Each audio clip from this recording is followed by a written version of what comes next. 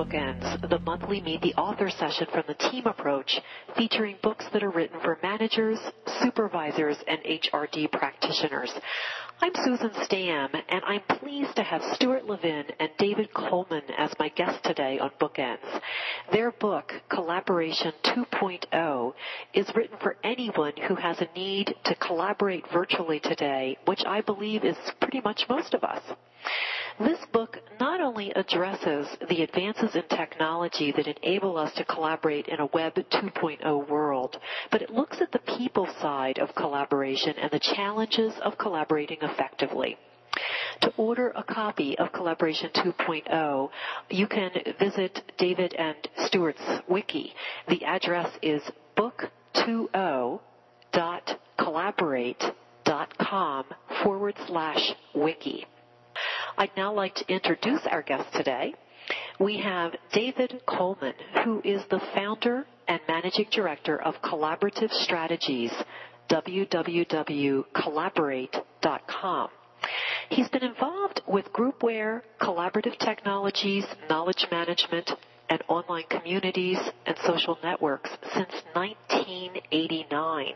He's a thought leader and frequent public speaker, industry analyst, and author of books and magazine articles on these topics. His comments and analysis are most frequently found in the Collaboration blog. He's worked with a wide range of collaboration vendors, including IBM Lotus, Microsoft, Macromedia, Adobe, Intuit, EMC, and Oracle, and has helped them with strategy, positioning, or demand generation projects. He also works with end-user organizations to help them select collaboration technologies, and most recently working with them on a collaborative consolidation within the enterprise, building online communities, and creating a variety of social networks. David also works with distributed teams across organizational boundaries to help them become higher performance teams. David has co-authored Collaboration 2.0 with Stuart Levin, and Stuart describes himself as a resolutionary. His innovative work with agreements for results and his cycle of resolution are quite unique.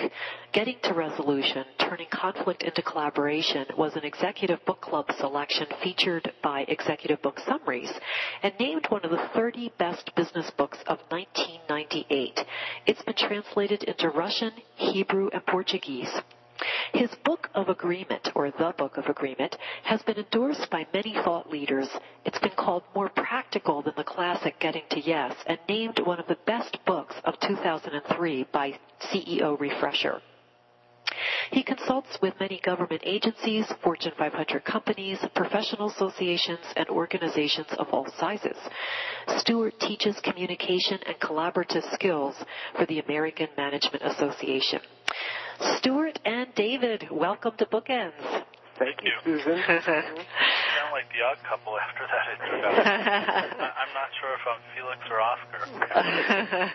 It's interesting, Susan. Just a very, very short backstory is that David invited me into this project because even though he's got a huge, extensive, and very, very renowned reputation in the world of technology, David understands and appreciates that the people side is absolutely essential. So he asked me to join him in this project. And I'm really glad that he did because, of course, you know, the back end of the book, which is your end of the book, Stuart, is essential for the front end of the book, which is David's end of the book to work, which is the technology piece, of course. And that's a good background piece of information, which lends itself to, I wanted to tell our listeners today that we are going to begin the interview actually with David, who authored the front end of the book, which deals with the technology end of collaborating virtually. And then we'll talk a bit with Stuart, who authored the back end of the book, the second half of the book, which talks about the people side. But I wanted to welcome you. In actuality, there's a third part where we both kind of wrote things together in the last few chapters. Look at how this comes together and helps you final chapter of the book we did around collaboration and sustainability. Yes. Okay, well, I'd love to jump into this, and very interestingly, David, I was having a conversation with a colleague earlier today, talking about your book and the session today, and that it was called Collaboration 2.0, and was presented with a bit of a quizzical look when we were talking about Web 2.0. So, as Julie Andrews said in one of my favorite movies, The Sound of Music, let's begin at the very beginning. How would you like to describe for us, Collaboration 2.0 and Web 2.0? Could you just kind of in a nutshell tell us about that? Sure. I'll start with Web 2.0 since that's the earlier definition, and since we're starting at the beginning, as Julie Andrews said. So Web 2.0 is really the idea and kind of the philosophy of some of the new tools that are available on the web. Most of them are SaaS tools, which means software as a service. So that means you subscribe to them rather than you buy a license to them, and they're available in the computing cloud from some server somewhere.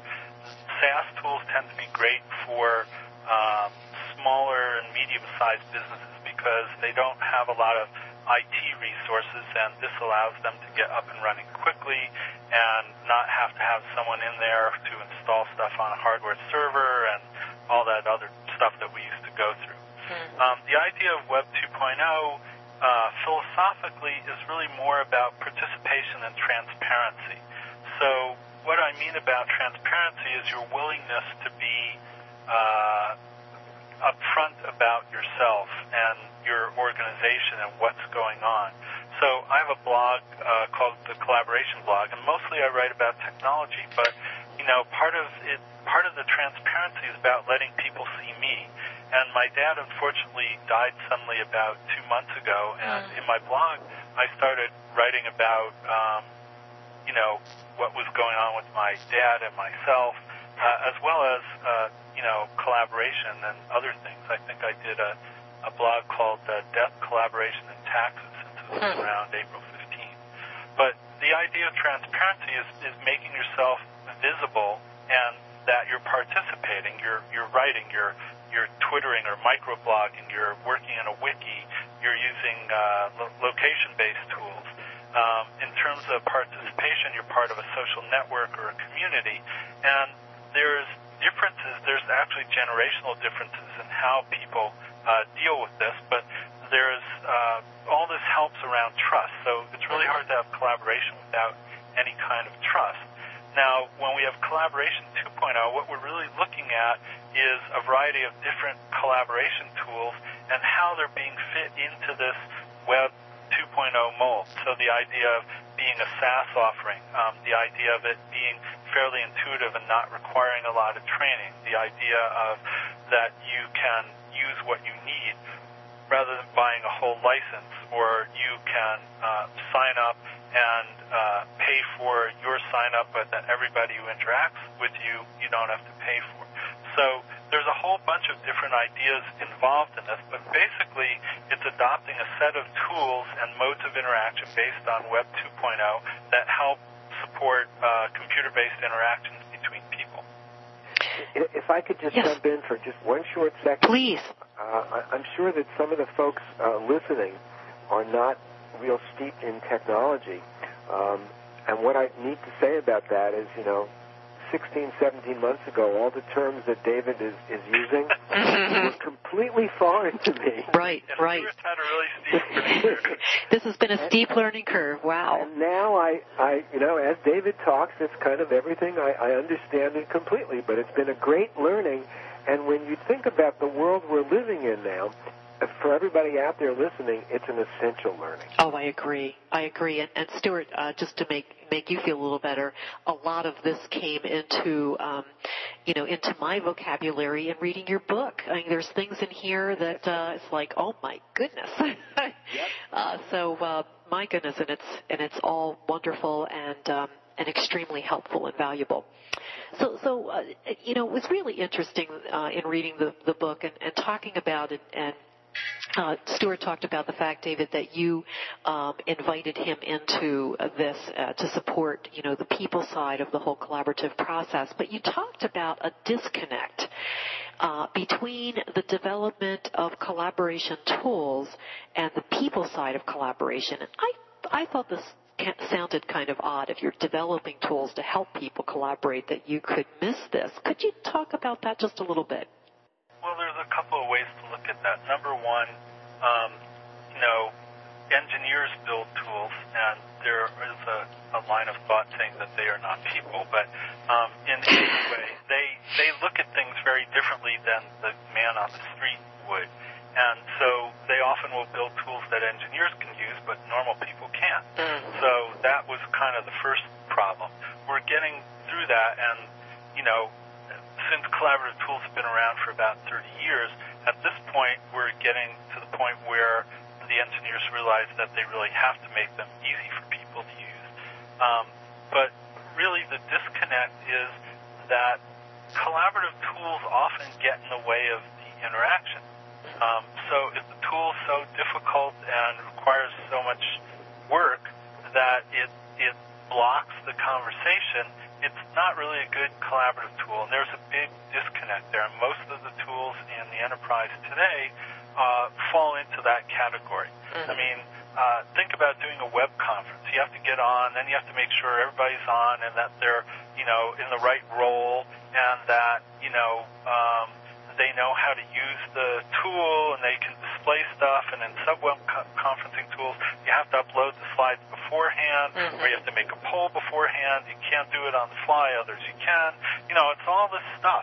And every time I'm on one of those web conferencing things, if somebody doesn't know how to do it, everybody has to stop until the other person figures it out. And so the technology really, in some cases, gets in the way of the conversation. Yeah. A friend of ours, Dee Clark, who's on the call today, talks about it in terms of having too many moving parts. What would you say, David, is the real cost? As you think about all of these tools, and some people might be thinking, gosh, do I really want to learn all this? But yet, we are living in a world where we depend upon each other and we don't have access to people in the next cubicle. What would you say are the real costs associated with ineffective collaboration? And do you have any examples that could, kind of highlight this for us? Sure, and I know Stuart's laughing because he's heard this example before. So we interviewed a woman at Target, or Target as we like to call it. Yes. And she was a purchasing person. She buys women's clothes from mostly vendors in Asia. And when you do clothing, you have to buy 6 months ahead. So she's buying winter clothes now because it's summer. And she used to interact with these vendors in Asia by email, and sometimes she'd have to fly over there and stuff like that. And she went to the IT people at Target and said, hey, look, here's my problem. I really have a hard time interacting with these people, and email doesn't work very well, and they send these big attachments with pictures of clothes, and they don't always come through, or they're blocked by the filters or the firewall, and, it's really difficult. Is there anything you can do to help me? And the IT people said, yeah, of course. We're evaluating Microsoft SharePoint, and we're doing a 2-year evaluation, and when we're done, we'll be glad to let you know about this wonderful tool. So she walked away and said, well, great, but that doesn't really help me. So she went online and looked around and found this wiki-based collaborative tool called GroveSite, and without IT involvement at all, she went online. It's a hosted SaaS tool, and in 20 minutes she was able to get it set up by herself, and she, cost her like $20 to get started, and she invited all her vendors to be part of it, and they could post their pictures up there and have discussions and all this stuff.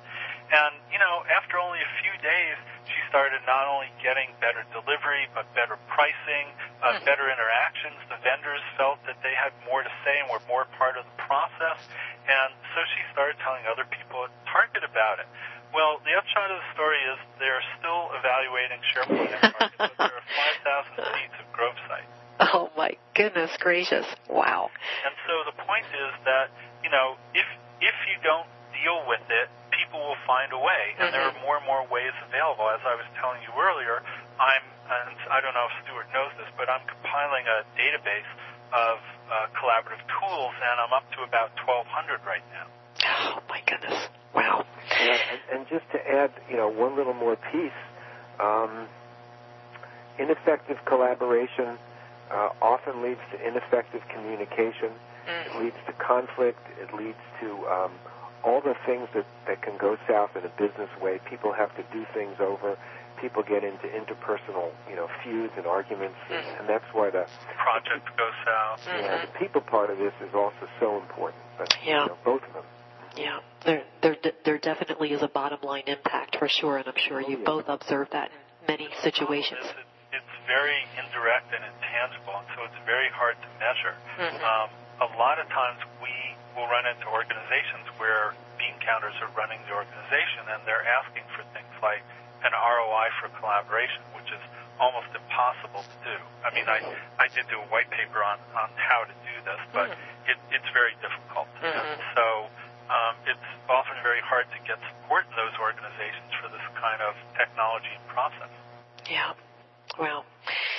David, in the book, you also talk about this idea of utilizing what you refer to, and I don't think this is your term, but a term that's introduced and was a new term for me in the book, a value network. I was wondering if you could tell us about this, how we would use this, why we would use it. Could you talk about that a little bit? Sure. A value network is anyone that you deal with on an ongoing basis. So it could be customers, it could be suppliers, it could be a regulatory agency, it could be your PR firm or your lawyer. There's a whole lot of people in your value network. The idea of a value network is really that you're exchanging some kind of value between the different entities or the different people. Now, there are some tools to deal with this. The original tools dealt with social network analysis, which really just mapped who talked to who. When you look at value network analysis, you're really starting to map what value is being passed back and forth between all the people in this network, and why the network is strong or good or not so good, and where there are problems, who the nodes are in the network, etc. In some ways, Susan, to legitimize the value of the network, that's how David and I met. Really? Yes, that's actually true. Wow. We met on a network before anything else, and because we were both in this network, there was a certain level of instant credibility that we each had with each other. Wow, that's fabulous. That's great. Even though we live, 20 miles away from each other? Probably. Yeah, less than 15 miles away. We actually only met twice physically to do the book. Wow. We did all the rest virtually. That's great. I've actually heard that I believe it's in Japan that there have been 2 or 3 books now that people have actually written. I can't begin to imagine this, but they've written the books on their phones. Oh wow. Yeah. Really good. Oh my goodness, the world is changing very rapidly, and we're just hanging on with our fingernails. David, could you provide an introduction for us to the technologies, the collaboration technologies that you introduce on pages 28 through 32? Could you just introduce us to these? Sure. I had to go look at what pages those were, but basically that's looking at virtual team space tools, which you and I talked about a little bit earlier. Yes. And the idea of a virtual team space is a secure and persistent virtual environment that allows team members with various different kinds of roles to interact with each other around what the team is doing or a project, and look at content and move through the process and help them reach a desired goal. There are all sorts of different forms of virtual team spaces. There can be things like eRoom or Groove, which are kind of e-collaboration tools. There are project team spaces like things like a new one is called ViewPath. There's a new one called Liquid Planner. PlanView's been out there for a while. There are things that are intranets or extranets like WebEx Office or intranets.com, which now has become WebEx Office. There's content and document management, such as tools like Vignette Collaboration. There are discussion boards for threaded discussions like Webboard is one that's been around for many years. There's online communities, so things like Jive, LinkedIn, Yahoo or Google Groups, MySpace, although I will differentiate those into social networks and talk about the difference between communities and social networks. There's portals, there's what we call distributed project management tools, there's wikis, things like Growth Site or Social Text or Atlassian's Confluence. So these tools take many different forms, but the idea is really to help a team or a group that's distributed geographically to work together in a secure way. Well, I'd like to come back to, you started to talk, you said that you would be talking about these social networks and distributed communities. Could you talk just a little bit about the difference? I worry about the time that is involved in these. I think it was before we began the interview that I was talking about, the fact that regularly I receive invitations now, it seems like daily, for a new social networking community, and you begin to wonder, when is enough? Well, you have to make your own decision on that. That's in the book. That a friend of mine said I had to drop out of all my social networks so I'd have time to have dinner with friends. Oh. So, they do take a lot of time, and, I want to actually differentiate between a community and a network. Please. So, and there's some discussion on this, but from my point of view, if you're in a virtual community, it's one in which a lot of people know you, there's strong social ties, and if you're not there, you're missed. Whereas if I'm in a social network, the ties are not as strong, and it may be focused around a specific topic or something. And if I'm not there, I'm not always missed. Now, is a social community then something that you start yourself? Social network? No, the one that you said the ties or community. Yes, the community. Right. Yeah, you can do either. We see people start their own communities. More often, we work with organizations that start their own communities. Okay. I was also, I really was intrigued by the words virtual herds that you use in your book. Could you tell us a little bit about virtual herds and the evolution, as you call it, of interaction? Sure. The idea of the virtual herd actually, kind of came from an article I read that a guy at Harvard Business School did. And his name was, let's see if I can remember his name. It was, I think, Nigel Nicholson. And basically the idea is that ancient man, lived in groups for security so we wouldn't get picked off by saber-toothed tigers so easily, and it was a way we survived, and we did this for millions of years. And so we were very social, and Nicholson believes that we're hardwired. Our brains are wired for communication and collaboration. Well, about 10,000 years ago, at the end of the Pleistocene, or the end of the Ice Age, man really began to move from being a hunter-gatherer to a farmer, where you started to stay in one place. And so in the past, where you had kind of nomadic groups, herds, that would come together and interact, and people would move from one to the other, the idea of having all these nomadic groups kind of organized into a network of tribes made them much stronger, not only genetically, but they could trade ideas, they could trade things, and when the herds or tribes stopped moving around, they later became a community or a society. Well, okay, so now it's 10,000 years later, and, we still have these virtual tools, but our instincts to communicate and collaborate really haven't changed. 10,000 years is kind of a drop in the bucket. People don't change that quickly. We just have different tools or ways of doing it. So today, we now call this a social network or an online community or a distributed team. So I'm on Twitter, Facebook, LinkedIn, Spoke, ReFriends, etc., like you said, a lot of social networks. And I did already differentiate between a community and social network. And, it takes a lot of time to keep this kind of stuff up. Yes. Now, a lot of the reason I do this is because for me and for Stuart, in terms of marketing our book, it's very useful. Think about how you get referrals. So if you get a referral from someone you know and trust, it's going to carry a lot more weight than someone you don't know. And if people are part of a specific community, and like Stuart said, my friend John Maloney, who ran the Value Network Analysis listserv that Stuart and I were both in, we know John won't let anyone in. And so when I saw Stuart respond about something around collaboration, I pinged him directly and knew he had a certain level of expertise to have gotten into that listserv.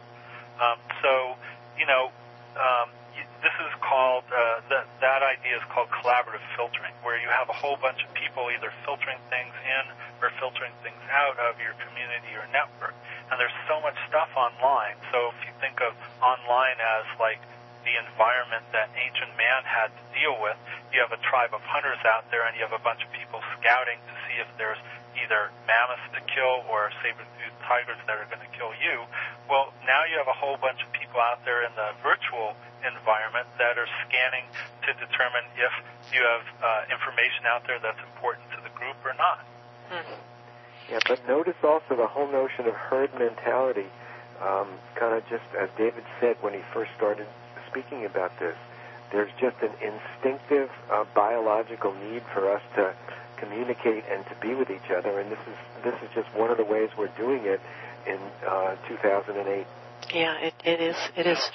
I want to think about this generationally. So if you think about the millennials, the kids who grew up in the digital environment that were kind of born after 1982, they're naturally part of this digital or virtual herd. And if you think about teenagers that tend to be more vulnerable and insecure than adults, they tend to want to stick with the herd even more than anyone else.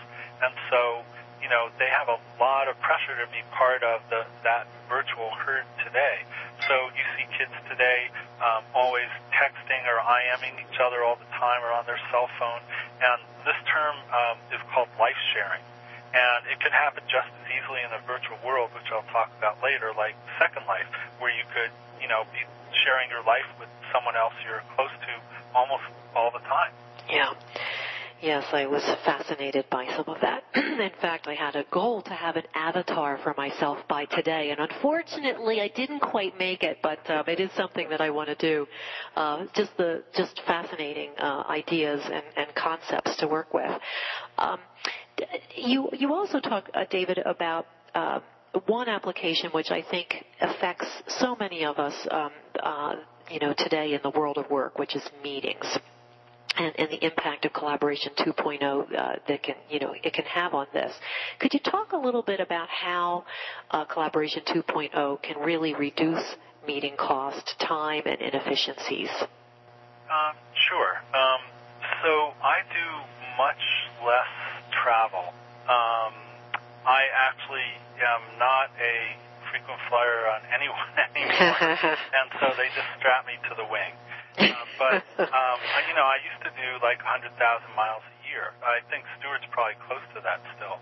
But we were in a symposium, and we found that every time you take a plane flight, it is 3 times more damaging to the environment than if you did that travel on the ground because it's high in the air. And so there are a lot of different tools for things like web conferencing. I know iLink and WebEx have come out with different tools that allow you to calculate what your carbon footprint is by using this tool and what it would be by actually traveling to a meeting. And I don't know what it's like there, but here in Silicon Valley, people are very, very concerned about being green and cutting their carbon footprint. For example, Google has solar panels on top of all their data centers and all their buildings, and they give you $5,000 to help buy a hybrid car and all that kind of stuff. Wow. So even though our administration doesn't tend to be particularly environmentally conscious, a lot of the companies around here are, and it's a very, very popular thing. And so with client companies, they're often encouraged to use a variety of different tools. So you could use web conferencing tools. We're using an audio conferencing tool today. There are tools like telepresence tools, which are still very expensive, made by Cisco, Polycom, HP, etc. And they are very high definition rooms where you link up with another high definition room, and it's very much like being there. As a matter of fact, in one instance, I saw someone in a lunch meeting try to hand a sandwich across the screen to someone else because they kind of forgot that they were, and it's not really being there, but it is you get a much more of a feeling of presence of the other people being in the room, although they're not really in the room with you. Mm-hmm. But for example, we looked at a company of 4,000 people, and for 2007, they spent $18 million in travel. Almost $10 million for airfare, $7 million for lodging, car rental, etc. And we proposed that if they could cut down 500 trips, at $2,000 a trip, they'd save over $1 million, and that would pay for any collaboration tools they needed and still save money and cut their carbon footprint. Yeah. Now, the same client company has an initiative on their books to cut down their electrical usage 90% over the next 3 years. So they are trying to cut their carbon footprint. And with gas at $130 a barrel, it gets really expensive really fast. I don't know if you've looked at plane flights lately, but over the last month they've doubled. Yeah, it's amazing what's happening. Absolutely amazing. Actually, just because of these environmental concerns, we decided to devote the last chapter of the book to really kind of driving that message home because we think it's so important. I would agree completely. And I'm delighted to hear. There are a lot of tools out there, and there are companies that are starting to have policy about, you really have to try to see if you can do this virtually before you do it in person. Now, I should say, and I know Stuart will echo me on this, there really isn't any substitute for meeting someone in person. And generally, you want to do that first before you use these collaborative tools to help you in later meetings. Because we are animals and social animals, it's really important to kind of meet someone and understand them and get an idea of who they are. And then once you've done that, it's a lot easier to use the virtual tools, which are a lot lower bandwidth. I mean, you don't get the same facial expressions, or you can't smell their fear if you're doing it virtually. But when you're in person with someone, you get a lot more cues. There is no substitute for the scratch and sniff test. Well, I can't end the time with you, David, without having you talk a little bit about Collaboration 2.5. This is where you introduce these virtual worlds and these avatars, which you had some rather fun and bizarre stories in there that I really enjoyed. Can you introduce these to our audience and talk a little about application for these, for those of us who might be a bit skeptical and say, how are we really going to use these things in the workplace? How are they going to help us be more productive? It's very early days, but the most common and most well-known virtual world is Second Life, right? Which is actually based here in San Francisco.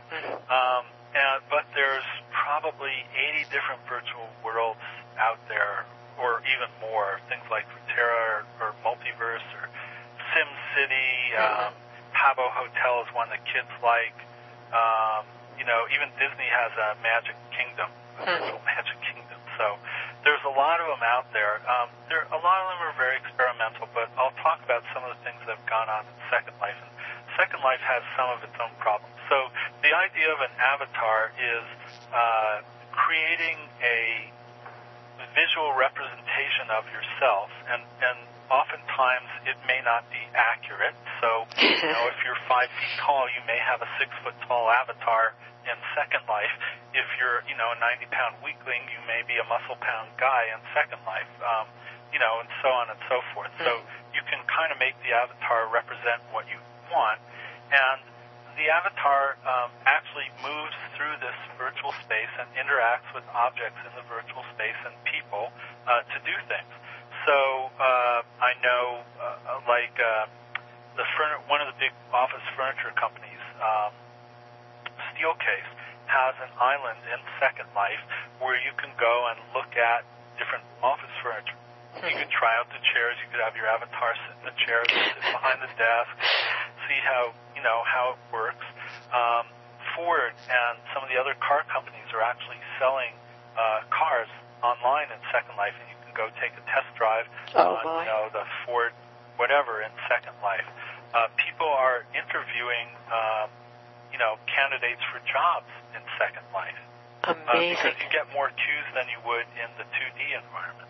Now, right now there's some real problems because the 2D environment that we work in on the computer is good for a lot of things. So I was doing some work with a nonprofit last year who was trying to build an online healing community for people who had kids that had very rare and fatal diseases. And, we would get into this 2D, 3D argument, and the point is that a lot of things we did in the 3D environment we could really do very easily in a 2D environment. The environment we were using was something called QUAC, QWAQ, which was based on an open source project called Open Croquet. It's a 3D collaborative environment, and it's very, very good for different types of collaboration, sharing information, interacting with each other. The downside is that I had to buy a new computer to use it. It required so much processing power, so much graphics power, and so much graphics memory that I ended up having to buy a new, very beefy laptop to be able to use this environment. Same is true with Second Life and a lot of the others. It just requires more power. So in general, if you don't have a Vista-capable machine, you're going to have a hard time in these environments. They just suck too much power and memory. Wow. But, there are people who do amazing things in these environments. I have a 16-year-old cousin who actually builds objects in Second Life and sells them to people. So you can actually go using Second Life dollars. You can buy shoes and clothes for your avatar.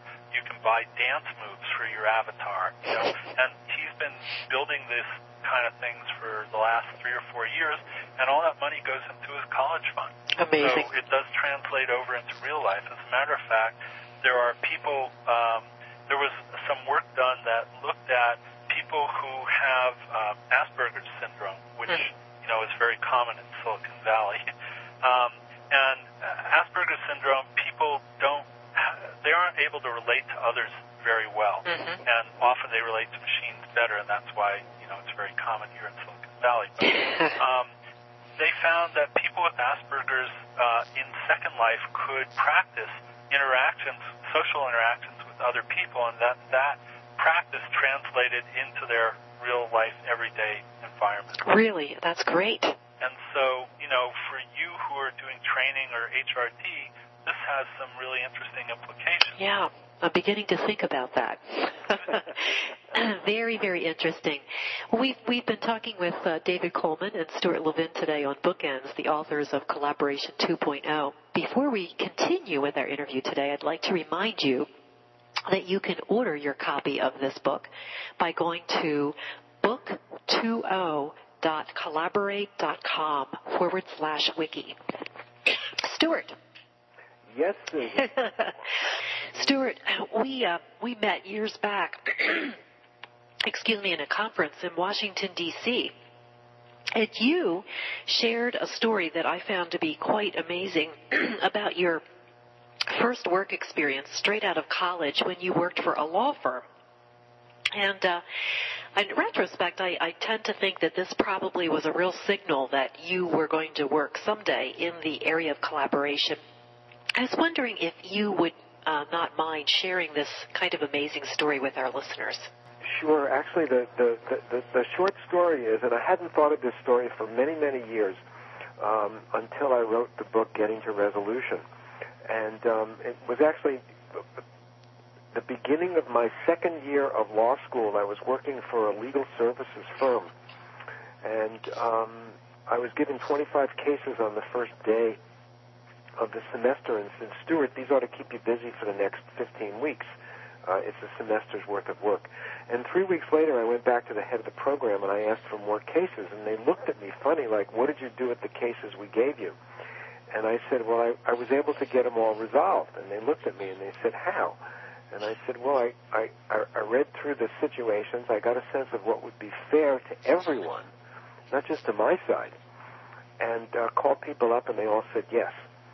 And I then spent the next 10 years learning how to be a very effective litigator, but getting further and further away from the kind of work that I want to do, which is about bringing people together for both resolving problems, but even more important for being able to create the visions that they have. I just love that story. I just think it's so much fun. I'm sure that the attorneys at your firm were not quite as enamored with it. No, I didn't know anything about what I was supposed to do as a lawyer. Stewart, refers to himself as a recovering lawyer. A recovered lawyer. I love it. I'm so glad you recovered. Stewart, you talk about the uniqueness of communicating in a 2.0 environment. You start to get into this around page 147 in the book, where you talk about under the heading of building bridges. Could you share some of the pluses and minuses of this versus the traditional face-to-face kinds of communication? Sure. Well, in any environment, communication is complex because essentially what communication is about is trying to build a bridge of shared meaning between people. And when we're in a face-to-face environment, as David mentioned earlier, we have all of these cues. And what most of us don't realize is that about 80% or more of communication generally is nonverbal. Are the observations we make of other people when we see them face-to-face.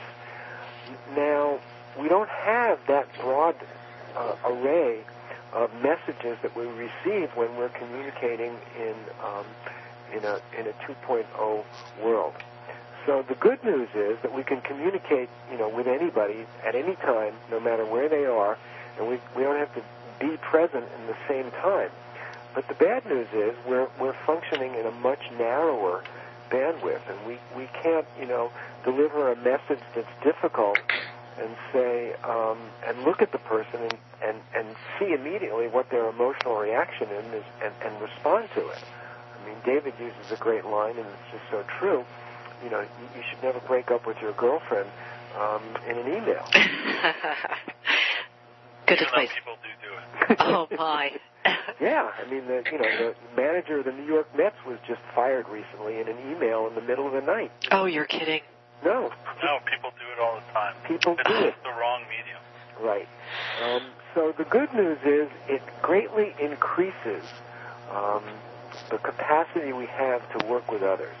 The bad news is we have to be much more conscious about using the communication tools with the awareness of the limitations that we have. Yeah, I would agree. Stewart, you also share with us in the book your formula for creating engagement, shared meaning, and context. I was wondering if you could talk with us a little bit about these as you discuss them on page 149. Sure. I mean, the probably one of the most critical things that I want to say around this area is that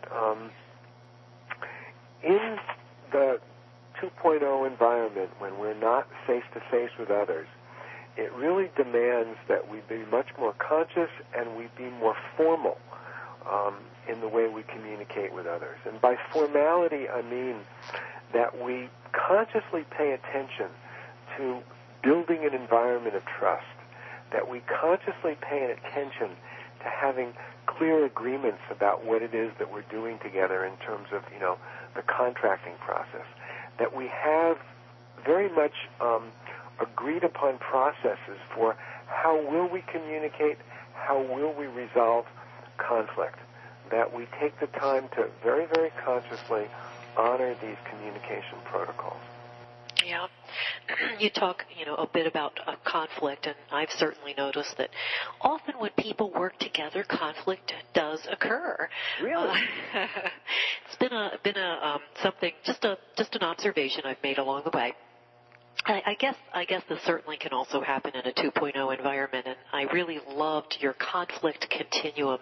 Could you walk us through the 3 steps that you share on pages 153 through 155? Sure, and I'll also talk about in a way about how it relates very much to the 2.0 world. So the conflict continuum is that, number one, the first sign that there's something going on that needs attention is we feel stress, we feel emotion, we get triggered by something that someone else says or does. And that's kind of a prehistoric, almost, emotional reaction, the flight or fright mechanism. So that's point 1. Point 3 of the conflict continuum is that we resolve differences in conflict by some form of collaborative negotiation, some form of dialogue, some form of back and forth. In the middle, and this is the critical stage, is we have to manage our own emotion. We have to be good at self-managing. We have to exhibit a higher level of emotional intelligence.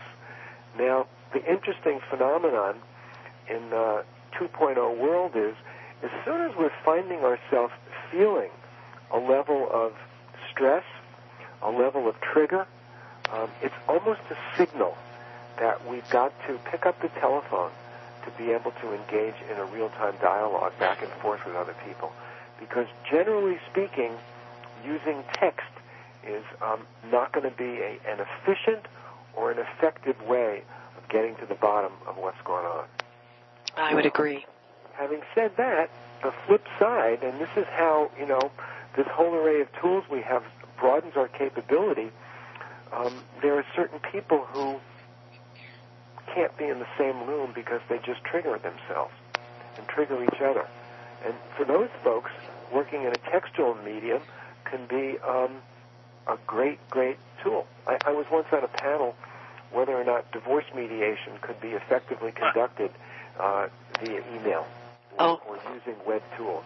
And I was arguing the pro side, and I raised that specific argument, that there are certain couples who just can't be in the same room, but they'd be great because they're highly intelligent and have the capacity to express their thoughts in a textual way.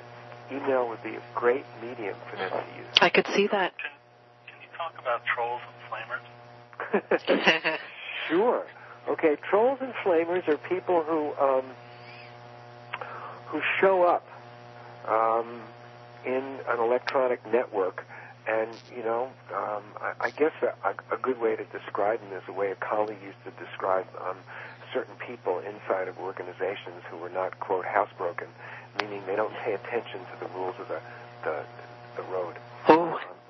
And these people will say nasty things, are want to be disruptive, don't want to contribute, and they're just kind of off the wall a little bit. Or they may contribute in a bad way. Right. And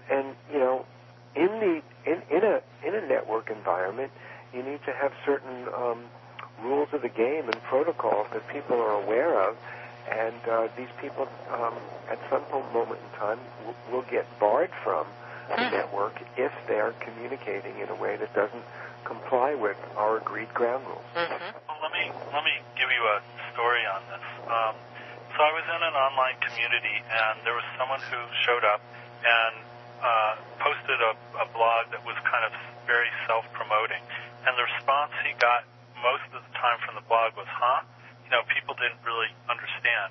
And when he did this a second time, he got some responses and others saying, why are you doing this? And the third time he did this, the community really came down on him, and he was never seen again after that.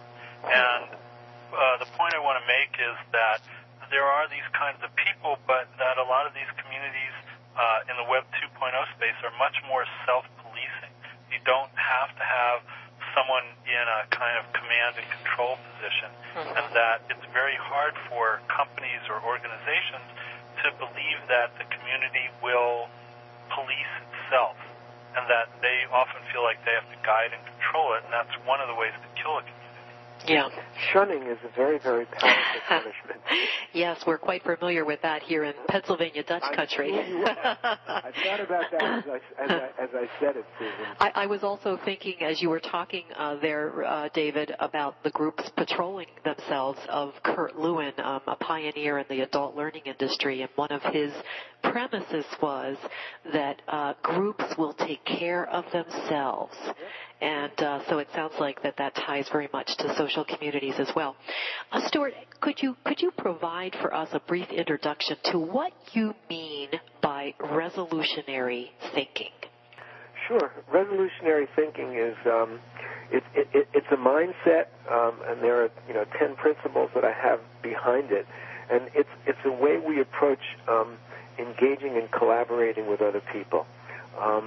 It's the idea that collaboration is the ultimate game, working together well is the ultimate game, and how is it that we can do that well? And it involves kind of a different way of thinking, that when you get into exploring differences or conflict, it's not about winning, it's about learning, it's about sharing information. That generally speaking, everybody in a situation can get what they want or need. It's about thinking long-term and not short-term. It's about people taking responsibility, really demonstrating higher levels of emotional intelligence, and people taking into account not just the thinking of others, but the feeling of others also. So that's kind of an overview. Excellent, thank you. You also, on page 175 of the book, provide some excellent guidance on how to build solid agreements. Could you walk us through that a little bit? Yeah, I mean, one of the things, it's more important in a 2.0 world to have clarity about what it is that we're doing together when a team initially forms. And the way to do that is to create what I call an agreement for results. What is our intent and vision? What roles does each person play? What promises do people agree? What are they going to do? Metrics, how will we measure whether or not we were successful in achieving that goal or result? Consequences of not achieving the vision. How will we resolve conflict? How long is this agreement for? What's the value that flows to each person? And ultimately, do we trust enough that we're willing to continue to move forward with these other folks? I mean, in a 2.0 world, this whole process of contracting becomes more and more important than it is in ordinary face-to-face dealings. Yeah, absolutely. But certainly useful in face-to-face dealings as well. That too. Mm-hmm. I'm sorry. Yeah, and a lot of the things in terms of communication, they're similar principles, but things are more magnified when you are communicating at a distance. So absolutely. Paying attention, as I said, to formality becomes more and more important. But what I think would be useful, Susan, is in the few minutes. I know we're down to the time. Just to share with people kind of the 7 critical buckets when it comes to interpersonal communication that are just so important. Please do. Becoming a conscious communicator.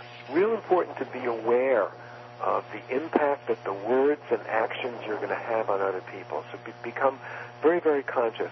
Make sure you engage and invite people when you're building a team or an online community. Make sure that you pay attention to building trust. Being creative, the third one. There's no manual about how to do this. We're all kind of experimenting, and so we need to do things like virtual happy hours or virtual lunches or virtual coffee to make sure that we spend that time in engaging with people that we're working with at a distance. And as David said earlier, you got to get people together periodically, face to face, honoring formality and process design. That's number 4. Number 5 is awareness of the 3 V's, that we have visual, vocal, and verbal aspects of communication. A lot of that is nonverbal, and we need to communicate with that in mind. Choosing the right channel.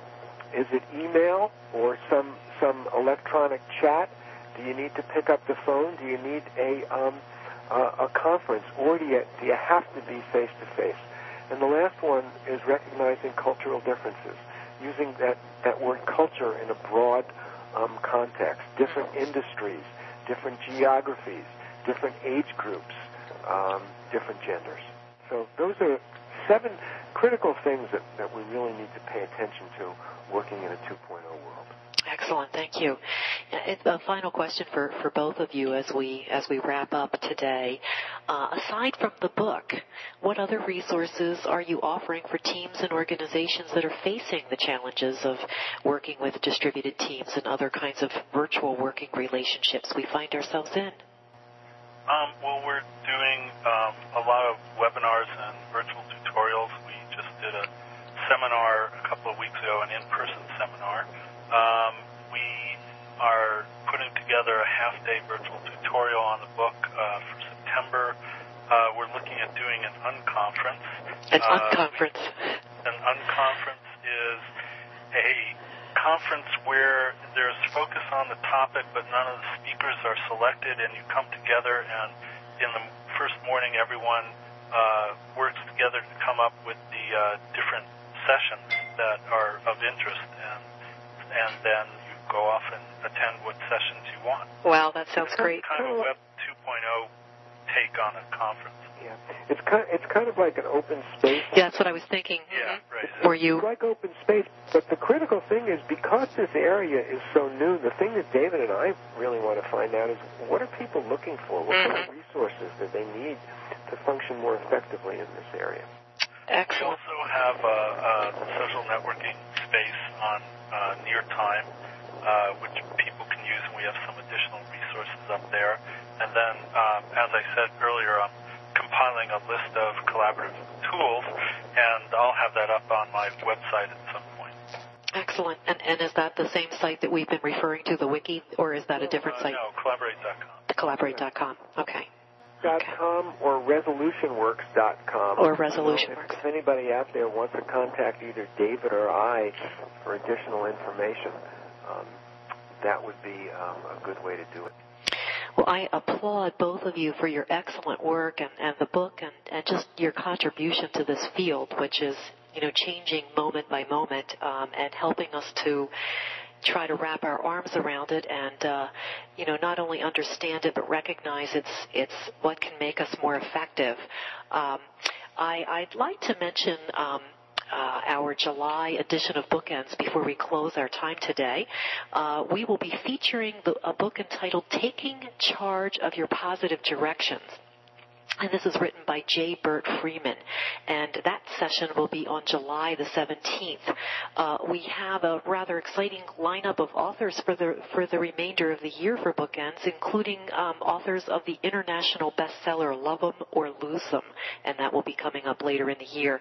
To be sure that you're always in the know about Bookend events, we encourage you to go to teamapproach.com and sign up for our news list and our special Bookends news notifications under the free stuff button on our site today. You'll also find the archived recordings from other Bookend sessions that we've hosted this year, and you'll find lots of other great information under the free stuff area of our site.